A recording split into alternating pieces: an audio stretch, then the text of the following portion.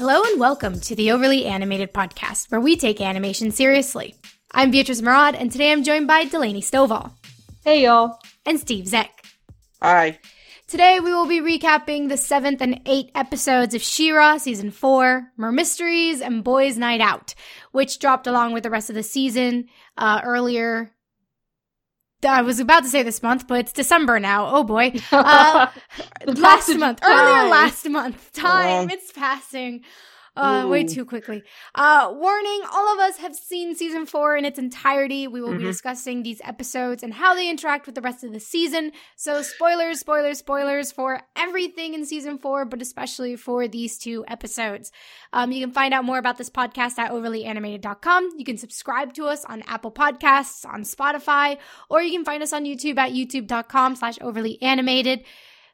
So yeah. Tell me your general, quickly, briefly, because we'll get into more deeply into these episodes, but tell me your general thoughts on these two episodes, Delaney. So, Mermysteries is like a work of art. Thank you. Thank you. So good. So I don't normally rewatch episodes, but I mean, She-Ra is so good. So I did rewatch both episodes, and I wasn't sure which episode. Like I was like, okay, 7 or 8, whatever. They're all good. And then I was like, oh, it's Mermysteries. I love Mermysteries. Boys Night Out is like fine. It's mainly because like I don't like Seahawk is not my favorite character. What? I know, shocking. But I do really like. I'm always here for Adora and Glimmer Angst because like I feed off of it, and then. I also, the rock opera was like, that's amazing. Like, that's so good. That was great. But Mermysteries is like such a good episode. And it plays into all sorts of things that I like. Like, it's so good. Yeah. And I was actually surprised by how much angst, because I rewatched the episodes and I thought, wow, there was a lot of Glimmer Adora angst in these two episodes. Yeah, just like, back to back. The entire season is like sadness, but then these two specific episodes are like, oh my god, can someone like hug? Hug. I thought this was sort of a turning point of Glimmer's arc of this season. Yeah, and we'll definitely be getting into that turn. But beside that, Steve, general thoughts about these two episodes. Oh, I specifically has to be a podcast for these episodes because I sort of consider myself like a big Mermista fan, number one Mermista fan, which might be one of the reasons why I'm not the biggest fan of Seahawk either. Because what is this with Seahawk? No, unacceptable. I love Mermista. Okay, I'm just joking around there, but I love these episodes. Mermista, I was so waiting for when she get the spotlights. I love the Mermista spotlight episode, and I was sort of like Netflix did make a mistake on one of the early episodes, episode 2. When they mistakenly list Mermista instead of Perfuma, which they fixed later on. But that was such a letdown because I'm like, I thought it was going to be a big Mermista episode. It wasn't. But that's okay because I love Perfuma too. But I also love this 7th episode reminded me of movies like Clue. I don't know if you ever seen that movie. Yeah, it gave me Clue vibes and I loved it. Even though there wasn't much of a mystery, like we knew who the culprit was. And I kind of wish though maybe at what's Double Trouble's alter ego's name? I forget her name. Flutterina. I kind of wish the Flutterina's debut episode did not reveal that yet, because I was watching that episode. I was like watching the Discord. I'm like, as soon as the episode's over, I'm going to state my theory, and then they gave it away. So, and yeah, it was great. I just loved it. And as for and I love the song, the music, especially the reprise with Mermista and Seahawk. Friends fight with friends. Yeah. So kind of segue into that earlier point you made, Steve. Let's start with Mermysteries, which is episode 7. Very interesting. I kind of also, not that I felt the same way, but I was curious because the episode itself, it's so great, it's so entertaining, but I couldn't help but think, would it have been a little bit more interesting had we not known that who Double Trouble was? Actually, I don't think so. Because, granted, you also have to think, like, you know, obviously they planned it knowing. Right. But for me, like, part of it is torture. They're torturing you the entire episode. Right. They're torturing you. But and because the thing is, the twist it's not the twist of the episode. It's kind of like subversion, like right, because we know the whole time, and so the twist is because we're like, God, they're so stupid, but the twist is they know, and so that was really good, and I think like that's what I really like about it. I don't think it would have been as entertaining, just mainly because like you rewatch things and you catch things later, but I think it would have taken a lot away from the episode if you were watching, just trying to figure out who it was. Does that make sense? Like, you would have been distracted. Totally. I mean, it would have been a different episode. I mean, the tone wouldn't have been the same. Like, you couldn't have been able to take such a comedic tone if this was going to be the big reveal. The problem is, though, we know all the characters, so we knew none of them would be like us, like double agents. So that's why when Double Trouble created this Frost. No, what's the?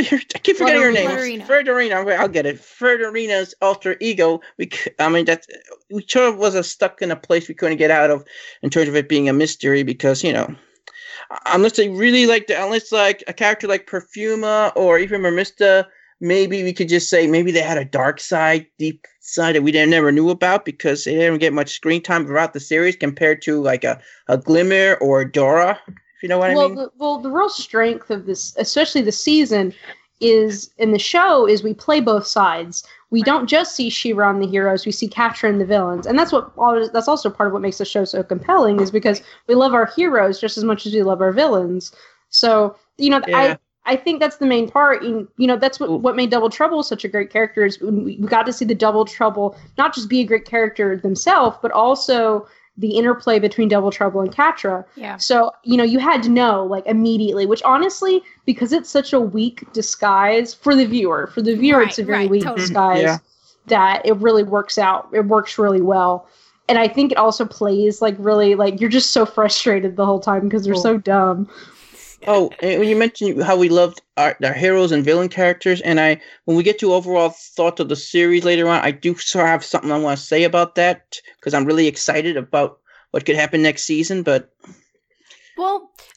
before that, I do agree. I think like something that's really kind of smart that the show did is the usage of Double Trouble. Because the entire theme, I think, of this season is miscommunication. I think that's fair to say. Yeah. Just not talking. And the whole the whole chaos that Double Trouble brings is based on miscommunication. And this is like the episode where if they had just all talked to each other, they would have figured out that, hey, I wasn't here at this time and I wasn't here. So this is them all talking. And I think it was just a very clever kind of using the mystery kind of storytelling as a way to kind of really emphasize actually forcing someone to sit down and interrogating them. It's like, yes, let's talk. Let's get into this kind of miscommunication issues that these characters have.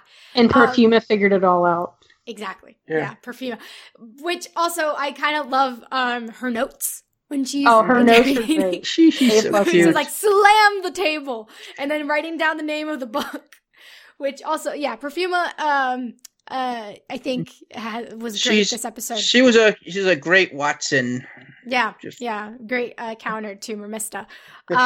Really, I think the point of this episode was just to show off Mermista's sneakers as much as possible. I think that was actually the point of the episode. I mean, also to show off that she can, on cue, let thunder. I practice at home. And then,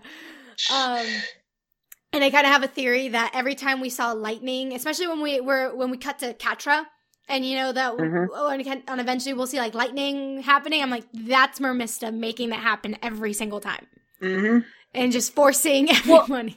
So obviously we know she can do the weather and stuff, but I'm also in my head, I'm like, what if she just practices with storms? Like, it's not her necessarily; she just practices with storms. Yeah. Oh, you mean you mean like Zuko redirecting fire thing type of thing? Well, I mean, I literally mean like she counts and she like the storm's already happening and she practices with the storm. I mean, it would make sense because if you think like what are clouds? Clouds are technically water, right? Just in a different way. So I just don't know if we've seen her obviously she can control water. No, totally. I mean, I'm not. I agree. I don't think she's creating the storm. I think it's just once the storm is there, she can manipulate. She knows. Yeah. Yeah. Oh, you're saying that she just can sense when it's happening and just times it. And she practices. Yes. Oh, okay. I thought it was more like, she's manipulating the clouds. No, in my head, I think she just when it's storming, she practices. Oh, I just thought I kind of like even better, to be honest. I like that even better. Yeah, that's cool. I thought you were trying to say she's stronger when it rains, but I get it now. But I mean, maybe. Maybe it's like, is Glimmer stronger when like the moon shines? I think so. That's actually a fact, though, right? Something like that. Something. So I mean, maybe when it rains, or maybe I don't know, when she's closer to water. I don't know. But let's move on to some things. Actually, I'm curious. Were there any particular kind of reactions or characters that stood out to you in the episode? Like for me, it was Bo and Seahawk, because I can't believe that. For me, it was Spinnerella and what's her name, Natasha. Yeah, that's actually really cute. They interrupted their date. The investigation was happening, they interrupted their date. How dare they? Unforgivable. Which, and it's a split second. If you don't pause the screen, you'll only really just get a sense of their expressions being just over this entire investigation. But if you notice, they'll be like, they had these kind of butlers behind them with violins. They were dressed really nice. I'm just saying, people, you should freeze frame that and really take a look, because they really did interrupt this date that they had. And I just can't help but think we were robbed of getting a shot of that date. More of it. I was hoping maybe they would be a big key and maybe unlocking Double Trouble in terms of Double Trouble trying to impersonate one of them, that they would know their soulmate better than anyone, and even Double Trouble could not fool them. I mean, that would have been cool. I mean, maybe in an earlier episode, maybe not have had them find it out, but maybe have them be have that couple be the one that we use to be like, oh, they're starting to sense something is up.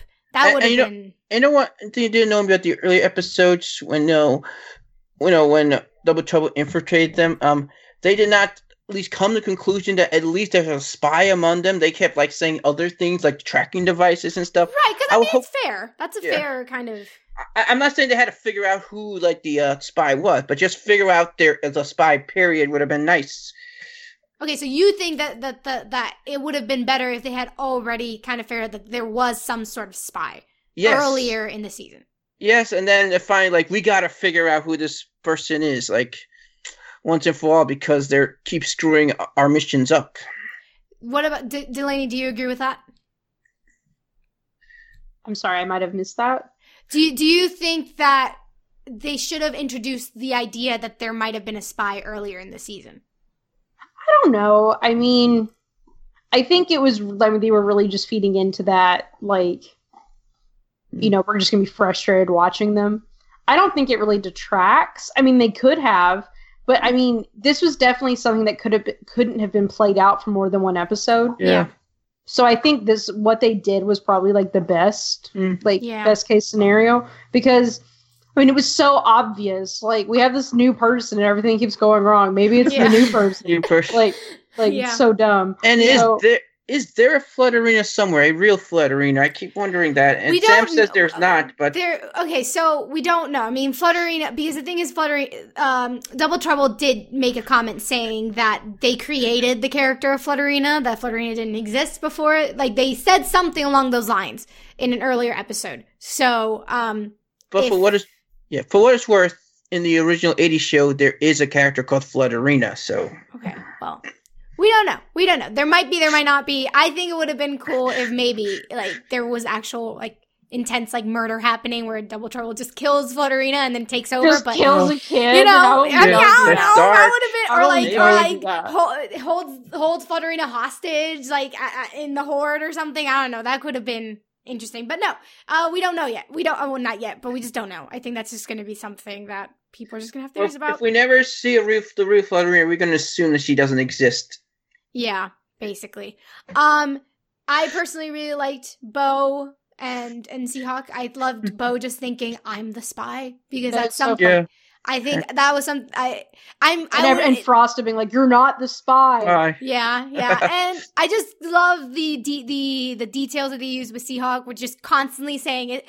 I defeated 100 soldiers, no, 1,000, and then eventually it's like 300, and then it's just the number kept changing. And while Seahawk kept squatting, and I thought, wow, Seahawk, you and me are very much the same, because I would want to show off my squats as well. So, Seahawk, you are all wrong about Seahawk. You're wrong. He's great. No. Moving on to Shadow Weaver, because Shadow Weaver was like the first obvious suspect, and we learn a couple things in this kind of interrogation that Adora and Glimmer have with Shadow Weaver. Glimmer decided that Shadow Weaver doesn't need soldiers anymore. And we kind of gloss over this decision. You know, a lot of things are happening. We're not going to get a better explanation than simply she's been nothing but helpful so far, so we should trust her. Well, for all her Glimmer's like bad choices this season, this is the one I really disagree with. I mean, every other choice I can actually see her point of view for why she would do it, but this one I don't get it. I mean, unless she probably uses her father against her, like saying, "You remind me so much of Michael," and just manipulate her that way. But do you agree? Like, is this because something, especially watching these 2 episodes, not only in Succession but in just on their own, it really made me kind of lose a bit of it made Glimmer lose a little bit of the shine. In a way that I had for her. I mean, I just really got really annoyed with her in these 2 episodes. Do you think, like, was this, like, I mean, what do you take from this kind of decision that Glimmer made without, like, do you buy it? Do you, like, understand? Are you trying to still believe in Glimmer? Or by this point, you're just like, Glimmer, what are you doing? No, I mean, I think that's really the strength of the season, is that they make everything very legitimate on both sides. And, like, so... Obviously, so you think this is illegitimate? You think this decision that Glimmer made for Shadow Weaver is I wouldn't have done it, and I don't agree with it. But I wouldn't either. Like, Shadow Weaver, she's sketchy, but in Glimmer's defense, up to this point, like, from Shadow Weaver's capture to now, she hasn't done anything to merit being, like, not trusted. Like, it's hard not to take her at her word at this moment. Granted, she's super sketchy. Like, she is, like, she's always, like, she's the sketchiest character in the universe. And I don't trust her, but, and I mean, granted, and it's so terrifying that she gardens. Like, oh my god.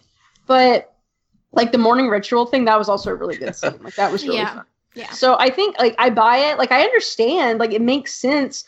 Because, I mean, really what this boils down to is it's the problem is Glimmer and Adora's friendship right now. Their relationship is, I mean, it's crumbling because they're both trying to go at it alone instead of together.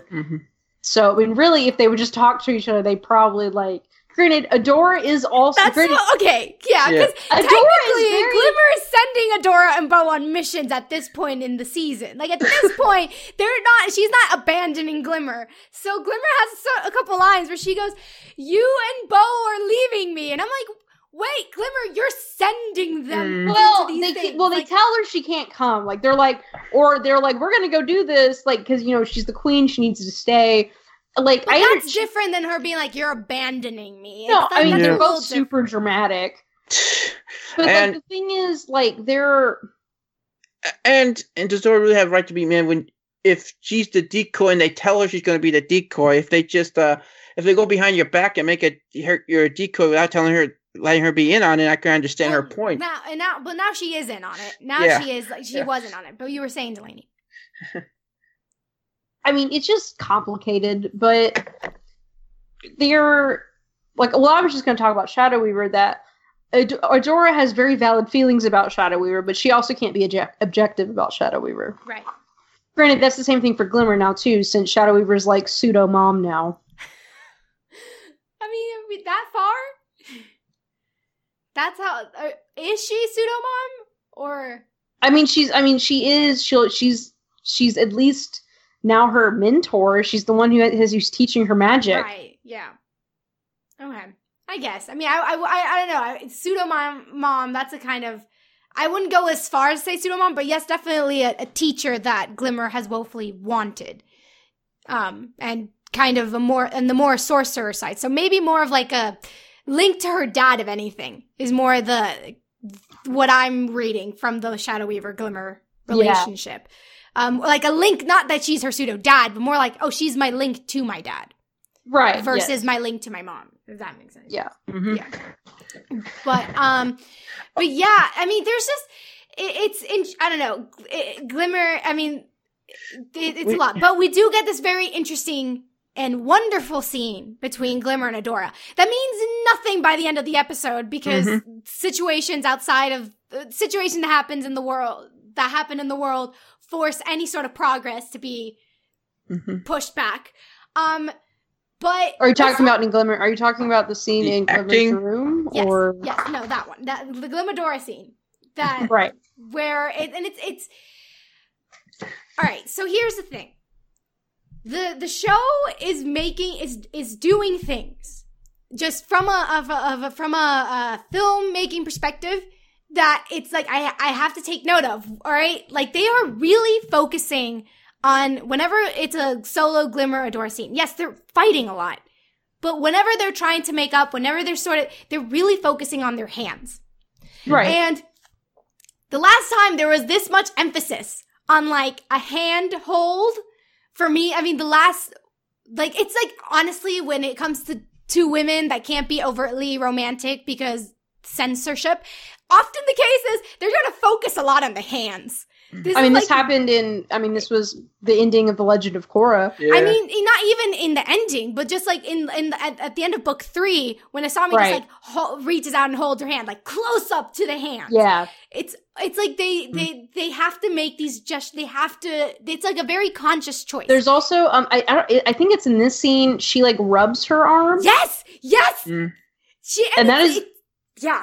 Like I really noticed it on the rewatch. And it was, I mean, these are very subtle but pointed movements.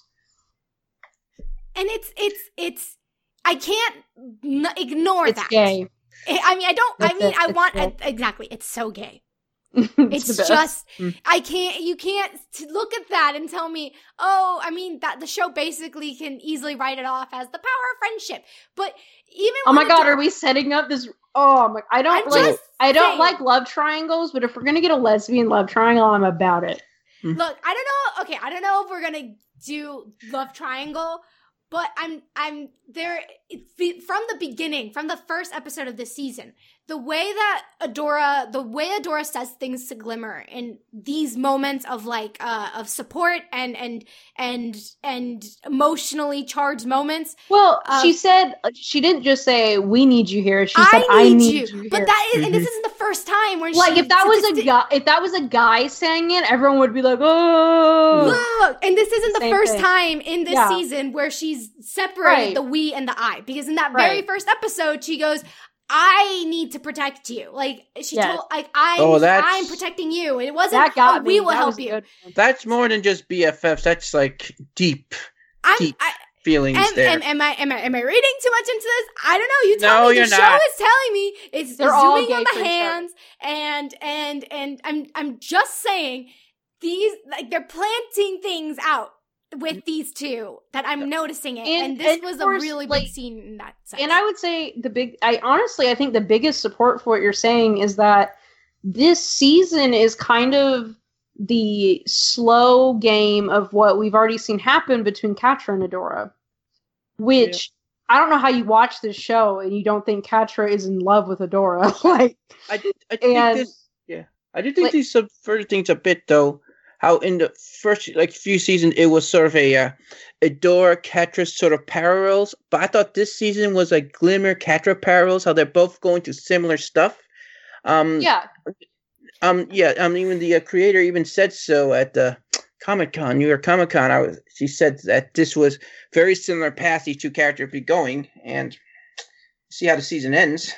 Well, it's like what I said in the overall podcast is that Catra and Glimmer are extremely similar. They'll do whatever they need to get what they want. Yeah. They just have different methods. Yeah. Yeah, but here's the thing. Now with Shadow Weaver's influences, those methods are seemingly less and less different. Right. But there's also the motivation. Like, right, no, the motivations are different, yeah. Which I did talk about. For me, intents and results, like if you, like, you know, like that's just my personal belief, is that it doesn't matter what your intention was if your end result is something horrible. Because in this, by the time we get to the end of the season, like, so Catra caused the end of the world. Well, that was her fault. Well, if Glimmer hadn't done what she had done, Horde Prime wouldn't have found them. Right. And you know, when Glimmer said to Adora, "Were you jealous that you're not Shadow Weaver's favorite That's no more?" Very I was Catra, hoping, yeah. I would love if they would have cut to Catra and she like sneezed. Oh, yeah. I mean, yeah, that was a very Catra line, which is interesting. And yeah, it's interesting. The differences between Catra and Glimmer are interesting, because Glimmer says she's doing it for Bright Moon. She's doing all this for selfless reasons in a way. But at the end of the day, and Catra, like, she pulled the switch for very selfish reasons.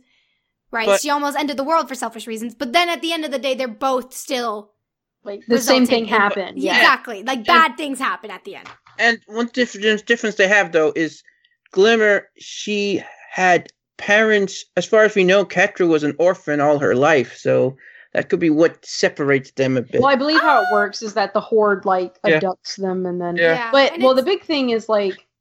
So, I mean, they even parallel it with... So, Catra has been manipulating Scorpio all this time, and then even though Glimmer... we talked about it in the podcast. I'm still not sure if she really meant it about, you know, being Scorpio's friend and how Scorpio, you know, deserves it, like that. But she, I mean, even regardless of, like, even if she meant it, she manipulated Scorpio into taking the Black Garnet. And even though they had different reasons for doing it, they did the same stuff. Granted, Catra is way worse than Glimmer. I'm not gonna lie. I think there's definitely more malice from Catra's point of view towards Scorpio. I really don't think Glimmer is doing this on purpose. She really thinks she's, like, manipulating her. I think Glimmer in her heart truly believes what she is spouting. So, I think with Glimmer, the difference is that she thinks what she's doing is right and necessary to protect Bright Moon. Whereas with Catra, she's very much aware that what she's doing is selfish. And I mean, literally, we're dealing with chaotic good and chaotic evil. Exactly. Like, that is a great way to put it. Where they're both similar vein, but it's like the intentions are different. But, like, I would say Adora is probably lawful good. Yeah. In a way, at this point, that might change. Well, then, what is Entrapta? Is she just chaotic?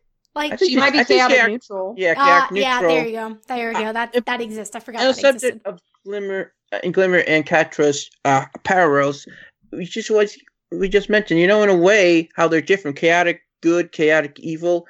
It sort of reminds me of Katara and Azula. I mean, they're both so, like, opposite ends, but they're kind of similar in ways, because I've seen, like what Glimmer said in, I think, episode 8, when she said, "Well, you weren't good enough. My mother would still be here." We'll get to that line. Don't jump ahead. We're gonna get to that line, because that's the next big scene with Glimmer. But that's episode 8. We're not there yet. Okay. But let's then wrap up episode 7. We do get, so Double Trouble gets caught, reveals themselves, and reveals the Horde's plan. That this was all, like, even if Double Trouble getting caught wasn't part of the plan, this was all a diversion, because the Horde has taken Selenius, which is Mermista's kingdom. And this cuts to this dramatic moment where Glimmer teleports Adora and Mermista and possibly Bo. I don't remember if Bo was there. And takes them to Selenius, and all we see is the destruction of the Horde, that the Horde has left Selenius. And I just mini rant, because I talked about this in a previous episode coverage of this season. We have never seen people in Selenius. The only time we see them is in the next episode, when we actually see the people of Selenius. Whenever we actually went to the kingdom, when we saw the gate, Mermista was basically there by herself and with Seahawk. That was it. Right.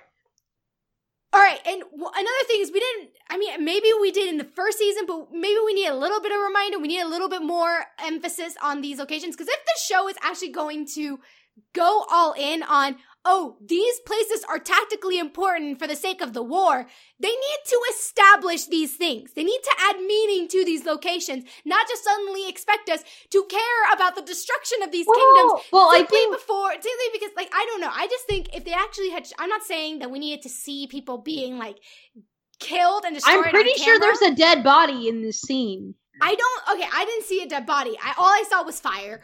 But I'm just saying, when they pan down to the water, I'm like, is that a dead body? I'm still not sure. I think all you need to be. I'm just saying we needed either screams. We needed, or if not we needed to actually establish that there were people that were living in this kingdom before this episode. I think.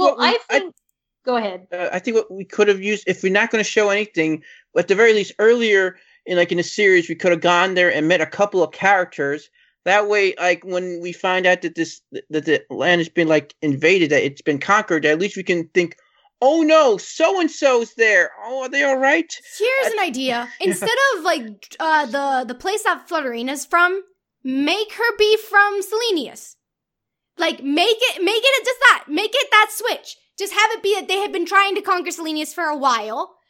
They had failed, thankfully, because Shiro was there, whatever.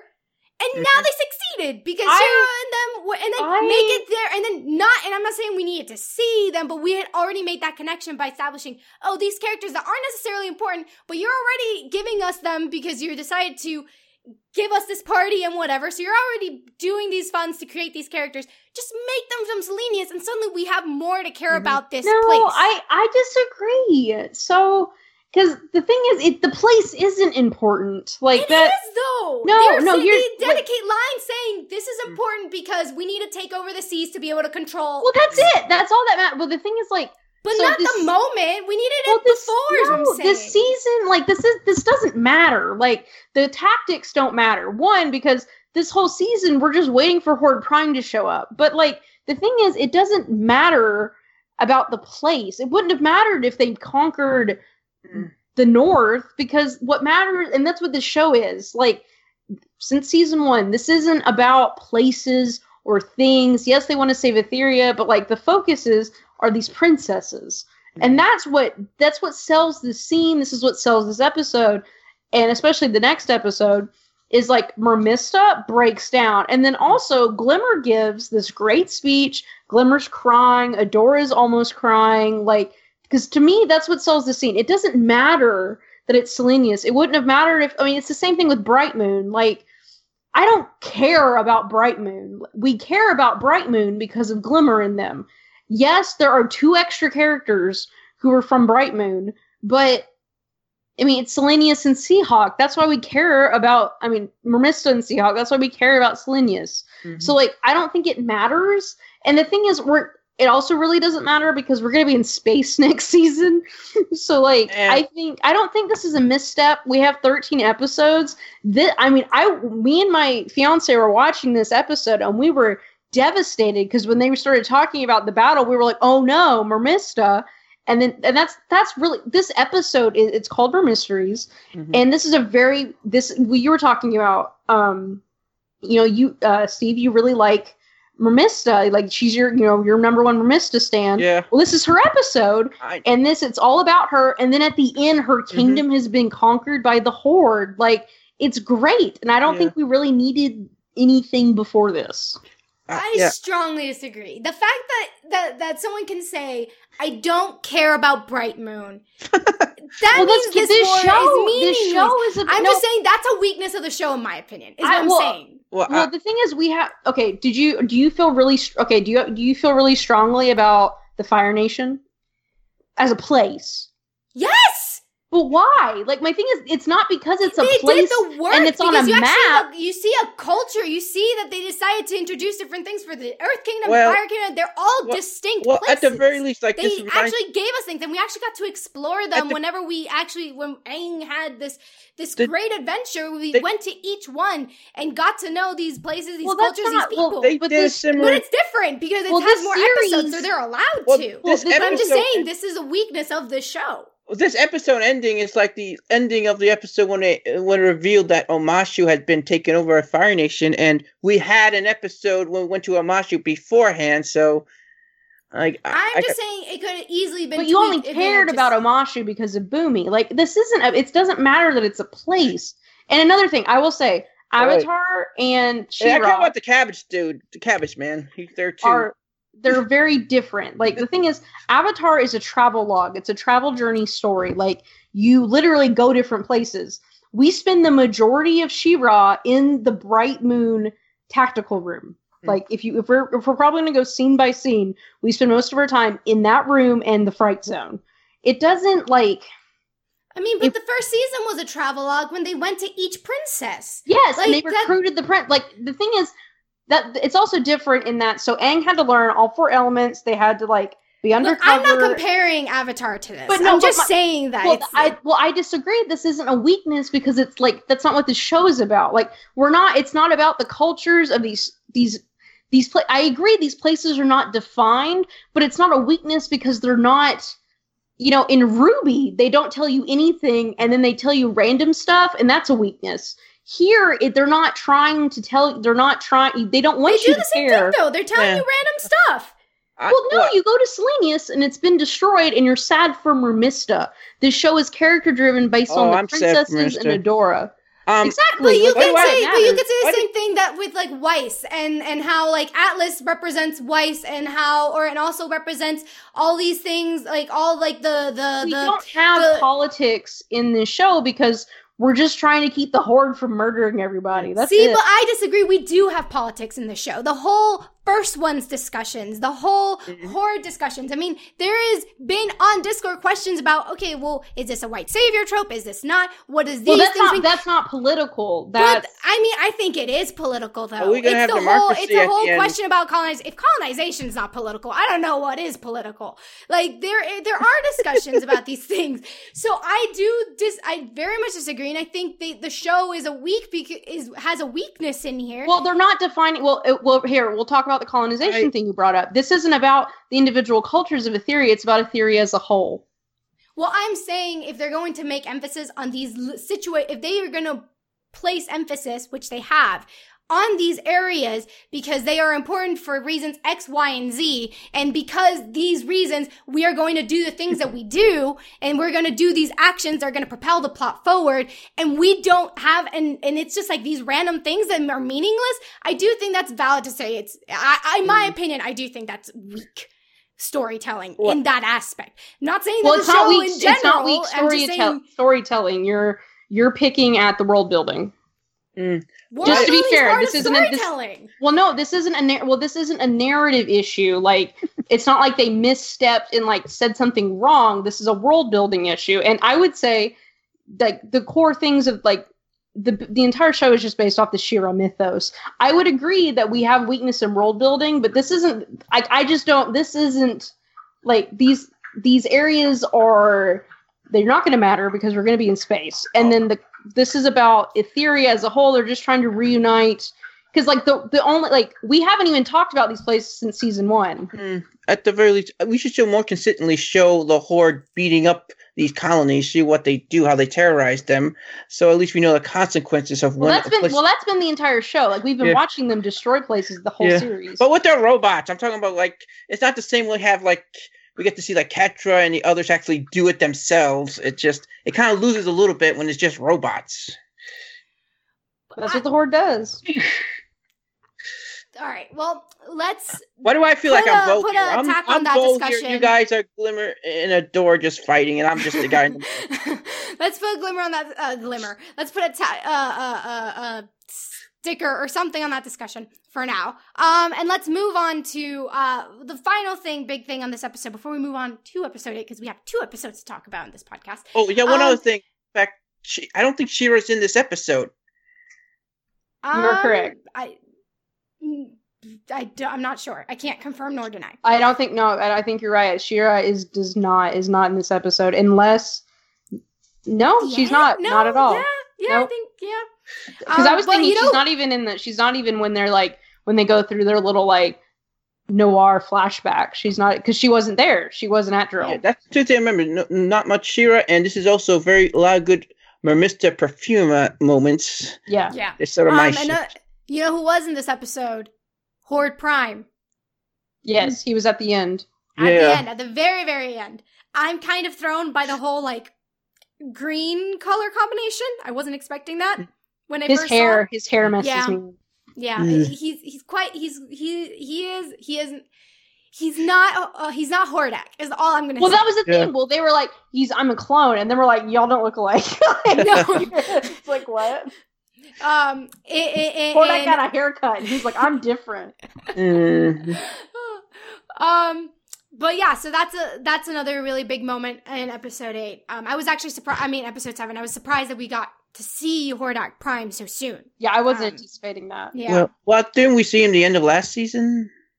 Maybe, yes. But I don't think we saw like this much of a close up. I think it was more like maybe we did. I don't know. I'm just surprised that things are happening. I don't think we saw him. I think we saw the ship and he like talked.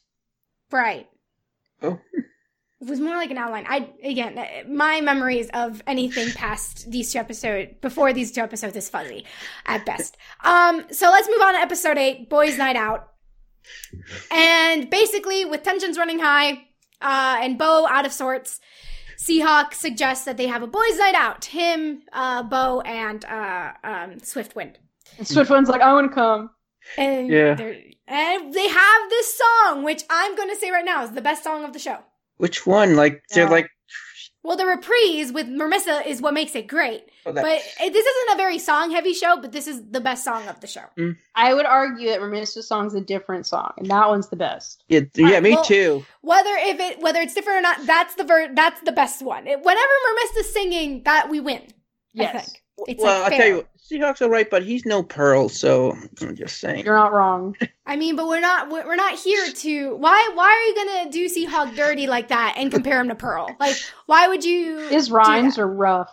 Look, he's not trying to be Pearl. He's trying to be Seahawk. And he's trying his very best. All right, he's trying his very best. So yeah, the boys are ambushed by a group of bounty hunters or pirates. I don't know the difference. I think they were just pirates or bounty hunters with boats. That's the I think they're bounty hunters. I think they were just normal like ship captains, and then when the Horde took over, they just got corrupted and just say us, which has become mercenaries. Well, these mercenaries, Seahawk, basically Seahawk was like, this is all part of my plan. I paid them to capture us so that the girls would come save us. And of course, the plan backfires, and because these plans never worked. And just like Flutterina, what happened to Bill? Bill? Yeah, Bill. He was the one he paid. So Seahawk lost money. He paid Bill, and Bill didn't even do his job. Yeah, I think those guys took care of him. I think they kidnapped Bill or something. They took him out of the equation. So happened off screen. Yeah. Happen off screen, or this is where the theories will come into play. So basically they're trapped for real, they're kidnapped for real, and they are able to contact the girls because Seahawk knows how to speak Seagull, which is great. But what the most interesting things that are happening, even though the episode's called Boys Night Out, the most interesting stuff is not with the boys, it's with the girls. So again, we have this sequence with Glimmer and Adora, because basically after Selenius is destroyed, the entire conversation that they had in episode 7 about we'll work together, we'll get through this, all goes out the window because Glimmer just kind of gets really into no, I must do things and we can't work together because we have to. No one's doing anything. I must do it myself. Like time has clearly passed. Right. And they're not winning. Like everything is going poorly. Are they ever winning? I feel like they're always in a downturn. No, this is the losing season again. From the moment that Double Trouble infiltrated their camp, suddenly they've been losing. I think, which I think the show like establishes pretty efficiently. That just like it's just been going real bad for them. So there's this very intense kind of argument between Glimmer and Adora, where basically Glimmer finally says it. What, at least for me, what I've kind of been theorizing, like, okay, what is it? Or you've been waiting, you were like, yell at her, yell at her, yell at her. Kind of like, if anything, I was like, Adora, yell back. Adora, yell back. I agree. I've been waiting. I was like, throw your mom in her face. Like, it's gonna happen. Like, And I think that's what's been holding Adora back. She's been feel guilty all this time, so. Yeah. So Glimmer finally says it. All right, if everything was fine, my mom would be here, or something along those lines. She basically blames Adora for the death of her mother. I told you she's, like I said, like Katara. She always goes one step too far in her arguments, and she can be as vicious as her, and it's just like, wow. I mean, low blow, but I mean, okay, here's the thing. For anyone who kind of who like kind of, especially when I watched this the first time, for anyone who was like struggling for any kind of the decisions that Glimmer made, because if anything, up to this point, she was the one that was being mistrustful. She was the one that was kind of creating, like, the tension all came from her. It's like, oh, because she's grieving. She lost her mom. She's mourning, and she was thrust into this very high pressure situation without much time. And all this is happening, but my question to you is this, like, can Adora and Glimmer come back from this moment? Because they never reconcile. Like, the episode ends with them not okay. And I don't think for the entirety of the rest of the season, we never see a reconciliation from what Glimmer said in this moment. No, and then she just goes to space. Like, they're never. And then she goes to space. And not only does she go to space, she goes to space with Catra. Right. And I don't know what's going to happen with them. So many things can happen. It'd be interesting to see those two together. Like I said, that's like Zuko and Azula. Katara and Azula going on a mission together. But I'm excited to see those two work together. But you know what? I'm also excited though is all the other characters that I've left behind, because you're talking about before how we have the factions. We got our Fright Zone characters and our Rebellion characters, but now I think by default, I think they're all on the same side. So we get to see perhaps maybe people like Bo and Adora and, Perfuma have to work with like Kyle and those other guys. I mean, I care about Kyle. So any reason to see more Kyle, I'm okay with. Okay. Hey, he's trying his very best. He is. There is no more Horde. It's pretty much been disbanded. Pretty much, they're just insects, just like everybody else to Hordak Prime. So. I mean, wouldn't that just isn't the Horde just a small part of the greater Horde that is Hordak Prime, Horde Prime? Yeah. I think not sure. Questions. But yeah, so is this the point of no return, Delaney? I don't think so. Like, so obviously, like, they have hurt each other. They both have. And obviously what Glimmer said is not okay. But Adora's grieving too.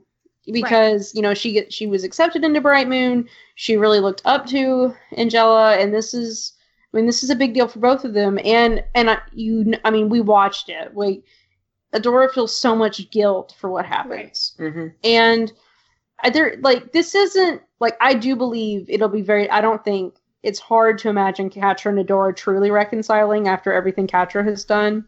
Right. But Glimmer and Adora are on the same team. They believe in the same things. Is Glimmer, does she take things too far? Yes. Yeah.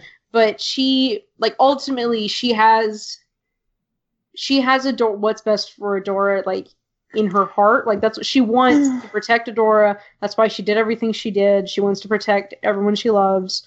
And they can come back from this. It was definitely very, like, hurtful. And especially when we get here, like, later when they're on the boat and Glimmer tries to go and, like, comfort her, And this is hard, but they just need to sit down and talk. I don't know if we have time for that, but like that's what we need. I don't think this is the end. Granted, I also ship Glimmer and Adora really hard. So whatever. Do you think? All right, question for both of you. So are the decisions that Glimmer makes, do they stem from them losing? Or, I mean, is it at its core, is it that she lost Angela? Or is it more like, it's hard to like be so like, oh, it's this, not this. It's everything. Right. But is it like basically are both things on the same level? Like, is it she's grieving and she's losing? Or is it she's grieving and then the losing's like just kind of, amplifying these emotions she's already feeling? I don't think... Go ahead. I think it's because she has all this responsibility just thrust on her just so, all of a sudden, as we saw in the first episode of the season. And I think that's just amplified, just slowly getting worse and worse. All this pressure. She feels like she has to solve like all the world's problems. She has to win the war by herself. Gotcha. Delaney? So, for me, I mean, similar to what Steve said, I don't think she's not able to grieve. She hasn't been able to grieve. And I think that's that's the big thing with her blowing up at Adora. I don't think it's impacting her decisions in so much that she's queen and she has and she's not the same queen. She's not Angela. And so this is more, part of it I think is like proving to herself that she can do this, that she can be the queen that Bright Moon needs. But also, she truly believes that this is what needs to happen for them to win, to survive.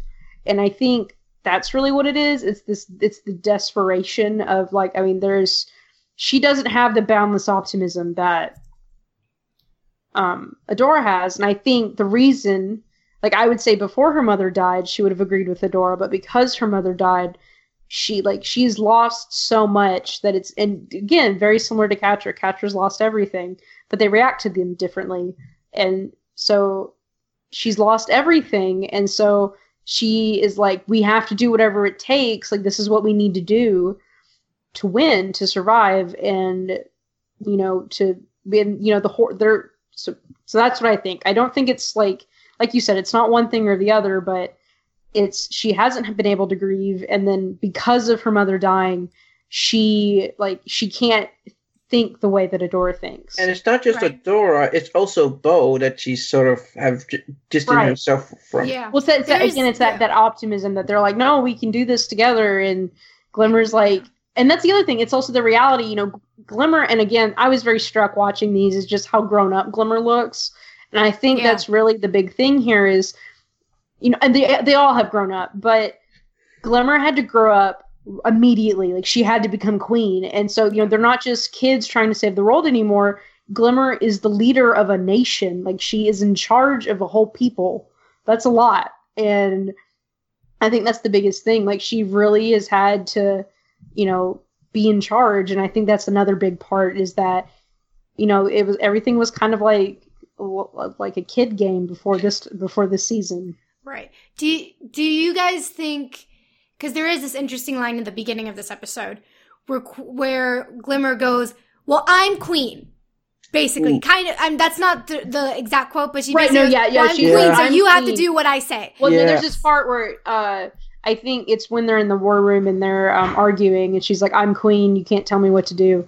And and she says this a couple times this season, and it's hard not to blame her because they are a team. But I mean, I think, and I don't necessarily think like her attitude's the best, but again, it's hard to blame her. Also, she's a child. But here we are, we have, and I think what they're trying to express specifically is that, yes, she's worried about Etheria and what she needs to do, but she also is now personally responsible for all of these people.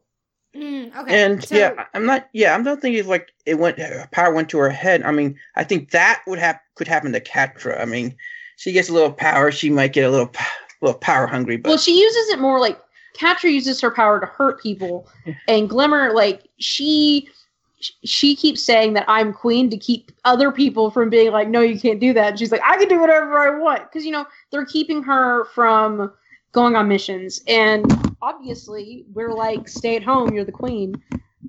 Granted, I understand where she's coming from. Like she's a great fighter and she can help. Right. She doesn't want to lead from the sidelines, which that's what her mother did. Like right. Her mother didn't enter the battle, and but Glimmer's not her mom, so yeah. And do you think part of that tension is that people are expecting her to be her mom? I think so, definitely. Well, it's also this idea like they just lost their queen, they have the new queen, we don't want her to die, right? Like that kind of that fear. And again, she's a target, and Adora and Bo are always going to want to protect Glimmer. So I think that's also that difference. They also now they're friends, but they also have that deference to her because she's the queen, and so now there's well, because the difference is Adora, Adora and Glimmer are equal, like authority wise, because Adora's She-Ra. Bo is Glimmer's subject. Yeah, right. And so is everybody else. Right, I think. But what about the princesses? Are they? And Glimmer is. I would think Glimmer is technically in charge of the Princess Alliance. Yeah. I mean, but is Adora then at the same level as Glimmer? Given that, I mean, it's She-Ra, but She-Ra is the princess, right? She's one of the princesses of power. I hate to keep comparing it, but it's like Glimmer is like a world leader in the world of Avatar, and Adora is the Avatar in terms of So I would say they're equal. Like, they're equal. They're equal? Yeah. Okay.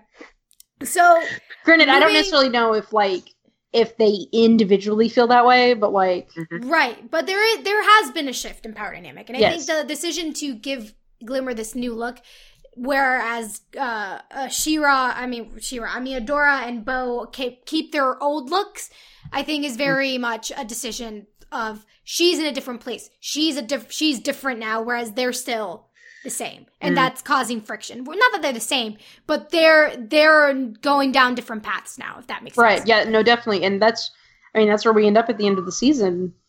Right. Yeah. Basically. So while all this is happening, there's something major happening with Catra on the other side, which is she finally notices that Scorpia is gone. This is so heartbreaking, but I'm also like, you suck. Kind of deserved it. And it's great, though. Scorpia, she's not in any of these episodes, but she has such a big impact on these two episodes. She has such a big impact just on the season, like, when she's not there. Like, she's... And same thing with Entrapta. Yeah. Yeah. And there is nothing more heartbreaking than not hearing Scorpia. Yes, in the static. Like, Scorpia's presence is just constant, whenever she's not on screen, her presence is missing. I know, Beatrice, you're all with the Horde and, Entrapta. What do you mean I'm all with the Horde? Look, I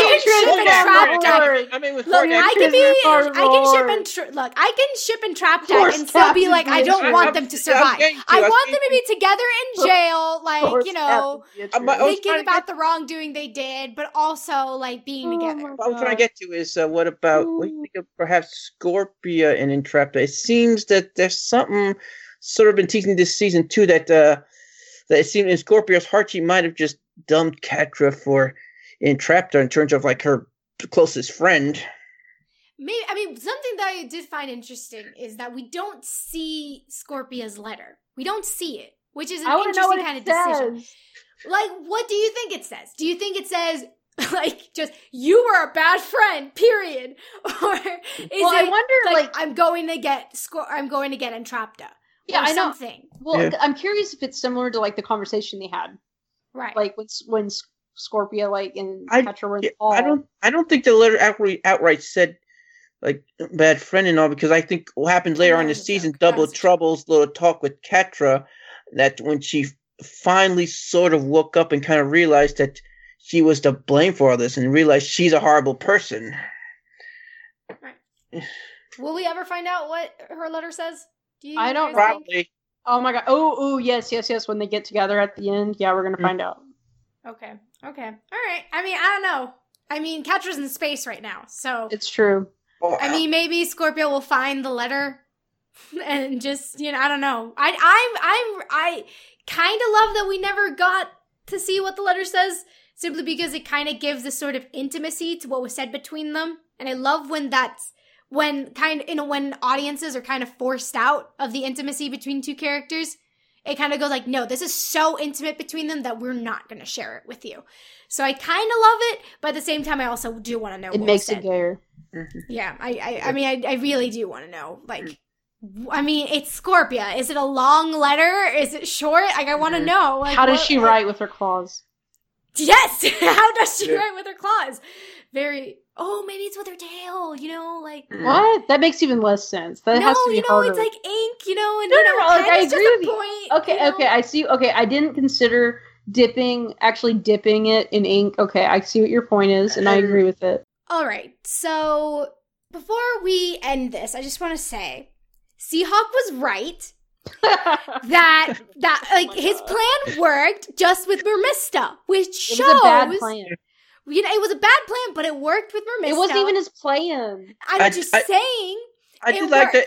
I do like it was revealed that the whole Seagulls plan actually worked when it looked like it was just a complete dud.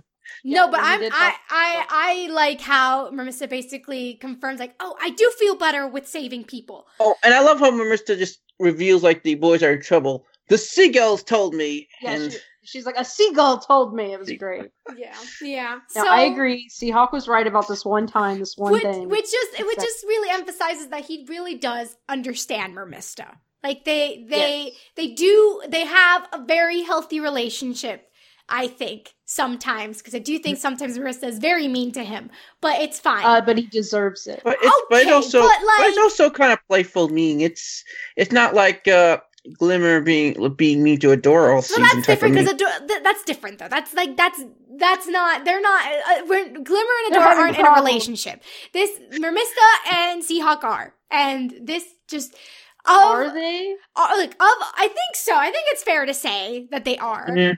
All right, fine. I guess you can say so, but I'm still going to ship her and Perfuma. So I'm not telling you not to. I'm not telling you not to. I'm just not sure. Like, I'm not like arguing. It's just more like it's unclear. A lot of these relationships are unclear. A lot of them. Like, I definitely think Seahawk thinks they're dating, but I don't think that means they are dating. Oh, I love Seahawk. I just well, the fact no matter what, we still got Spinnerella and Natasha. So no matter what, they can't take that away from us. True. I hope. True. Yeah. So the episode ends with Glimmer and Adora's friendship worse off than before. Clearly, when Glimmer goes to comfort her, that's not the apology, right? That doesn't count, right? That's not her trying to apologize. And like, Adora, I think Adora acted in her right, because, like, I mean, you have time. Glimmer's been mad all week. You can go be mad. Yeah, it's fair. Her turn. The ending of this episode is the saddest thing in the universe. As much as we say they need to talk it out, sometimes also need a space cooling off period is just as important. Yeah. The thing is, now this cooling off period includes Glimmer in space with Catra. Yes. So let's just very briefly,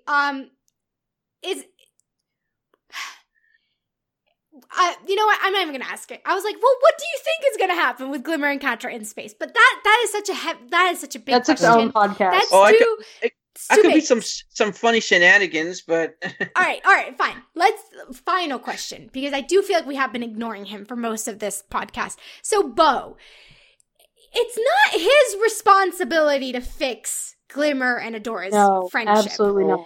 Right. It's and you know, I think, and you know, for the most part, I do think he has tried to, like, stay out of it a lot. I don't think he actually takes a side until that one scene near the end of the season when he yells at Glimmer, "You're wrong." Yes, So at this point, he's not taking any sides. He's just kind of in the middle, right? Yeah, and it's it's poor Bo. Yes. That's a horrible, horrible place to be. Yeah. Mm-hmm. And yeah, it's not your job, Bo, to fix their relationship. Like, and it's really hard on him. Yeah. We did see that a lot in this episode. I do appreciate that. I think this episode he might have gotten that lesson. I don't know. I don't think he'd got that lesson. I think it's just, you know, I think he wished that it would have been fixed with a song, and it wasn't. And I was actually kind of surprised when I first saw the episode that it wasn't fixed at the end. Probably the funny part of Octavia. Octavia talking to a Bo, saying how he's such a downer and talking about his speech. I kind of wish she would have at least maybe compared him to Kyle and like, oh, you kind of remind me of that Kyle kid. No, I don't think she would know who Kyle was, to be perfectly honest. Sure. I don't think she But would knows have who really... Scorpia is. You know, they never worked together because I know she was She knows who Scorpia's Catra underling. is, but yeah, so... Also, you know, further emphasis that Scorpia really is important because everyone was like waiting for, Scorpia is basically the one that kept the wheels turning at the Horde. But yeah, I think that does it. Any final thoughts on these 2 episodes, Steve? Mysteries. Go for it. I was ready. Go for it. Go for it. Mysteries is just the best episode. That's it. Of the season? I don't know. I would probably put it in my top 10 of the series. Yeah, that's fair. I mean, I would go so far as to say I would put it in my top 5 of the series. But yeah, Steve, what about you? Mermista is a masterful detective. Her sleuths on mysteries. She's a detective buff. She loves reading stuff like Nancy Drew, Sherlock Holmes. So she's somebody I can relate to because I love like a good mystery. So even though we are deprived of the mystery, we're Mr. Best Princess. All right. Well, thank you so much to both of you. And everyone, you can find out all the info on this podcast at overlyanimated.com. Yeah, what's up? One last thing. Just thank you very much for having me over. It's fun being on the She-Ra podcast. Hopefully I can be back next season if there's another Mermista-centered episode. So, see ya. Hopefully we'll get another Mermista episode. You can find out all the info on this podcast at overlyanimated.com. You can join us on Discord to text chat about animation at overlyanimated.com/Discord. You can support us via Patreon at patreon.com/overlyanimated. Thanks to all our current patrons, especially our patron of the podcast, Hugh, aka Hugh Neutron. And thanks as always to our Patreon executive producers, Brian, Steve, Alex, Beatrice, Hugh, Michael, and Needle. Thanks for listening, guys. We'll see you next time. Bye. Bye. Bye. Bye.